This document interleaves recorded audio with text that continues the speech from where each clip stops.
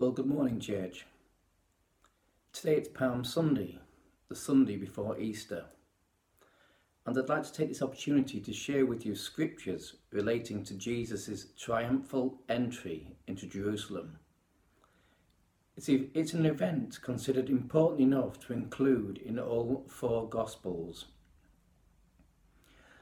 I want to take you back in a time over 2,000 years ago now, where hundreds of thousands of people were heading to Jerusalem in preparation for the Passover festival.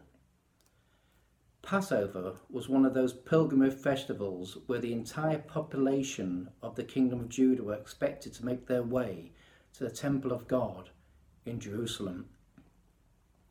The Passover festival commemorates the Israelites' departure from Egypt nearly 3,500 years ago. For it was Pharaoh's refusal to release the Israelites from slavery that culminated in God saying to Moses, "For I will pass through the land of Egypt on that night, and will strike all the firstborn in the land of Egypt, both man and beast, and against all the gods of Egypt I will execute judgment. I am the Lord." Yet judgment would pass over every home where the mark of the Lamb's blood was seen on the doorframes of the Israelites' home, and the plague would not be on them to destroy them when judgment was executed in the land of Egypt. It's in this context that we read in chapter 21 of Matthew's Gospel that Jesus' triumphal entry into Jerusalem is not on some grand chariot of war, but on a donkey, a colt, the foal of a donkey.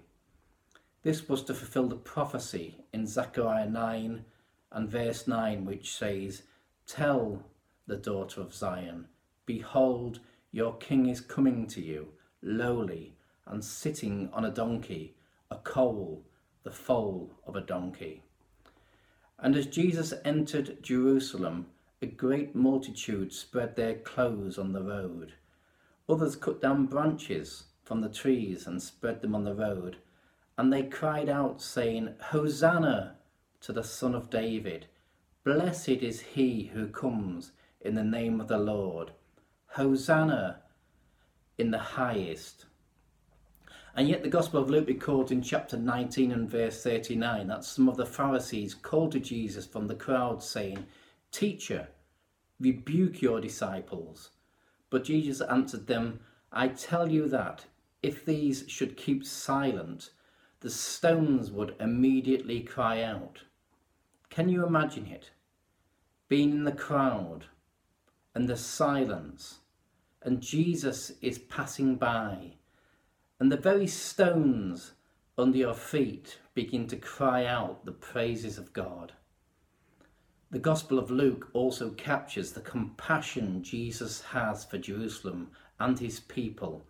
In verse 41 it states, "And as he approached Jerusalem and saw the city, he wept over and said, if you, even you, had only known on this day what would bring you peace, but now it is hidden from your eyes."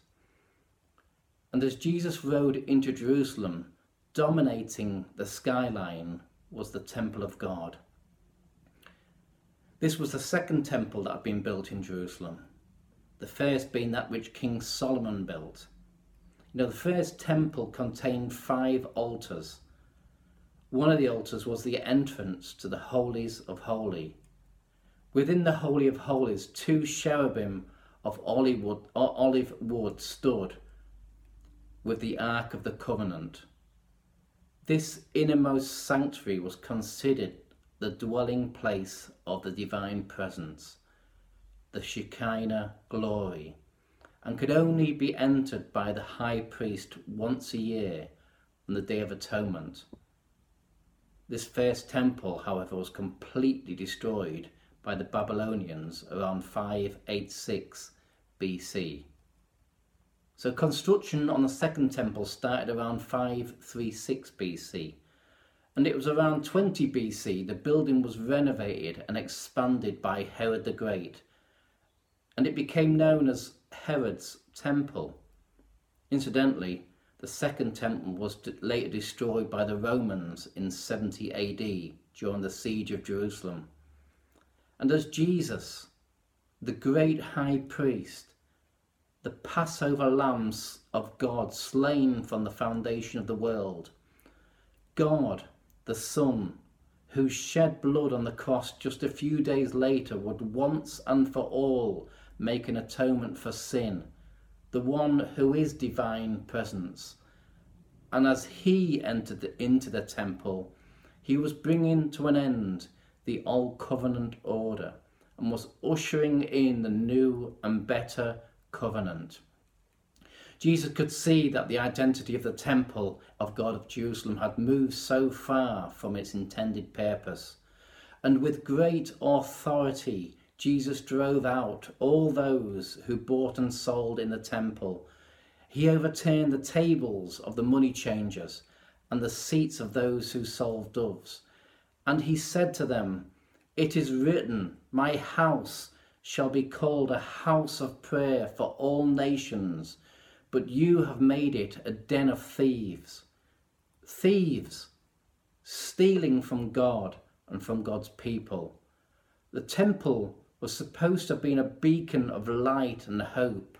It was supposed to be a place where the nations would come, receive prayer and body, soul and spirit healing.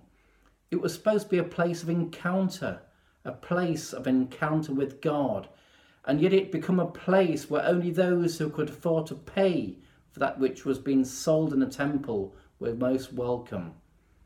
The religious spirit that was evident in the temple had shut down the power of prayer and so denied the flow of healing and outreach to all. And we pray, Lord, please reveal in us if there's anything in us that has its roots in a religious spirit, a spirit that disables the power of prayer, that denies the river of healing life and outreach to flow. Lord, cut off this spirit at its roots and replace it with your Holy Spirit. And we declare, Lord, our bodies are the temple of your Holy Spirit. For God, you have not given us a spirit of fear, but of power and of love and of sound mind. Matthew chapter 21 and verse 14 says, "Then, after Jesus had driven them out, then the blind and the lame came to him into the temple, and he healed them all." The religious spirit had been driven out of the temple, and then, and only then, those that had been possibly excluded came. They came, and as they came, they were healed by Jesus. Praise God. Jesus said that his house should be called a house of prayer for all nations. And I've been challenged in these unprecedented days of knowing how and what to pray. I'm encouraged, though, that disciples also asked the Lord to teach them how to pray. And Jesus taught them to start by praying by saying, "Our Father in heaven." He said that we should pray that his kingdom, the kingdom of heaven, would come, and that his will would be done on earth as it is in heaven. His will, as it is in heaven, being brought to earth. And it's with this Lord's Prayer I would like to close. Our Father in heaven, hallowed be your name. Your kingdom come.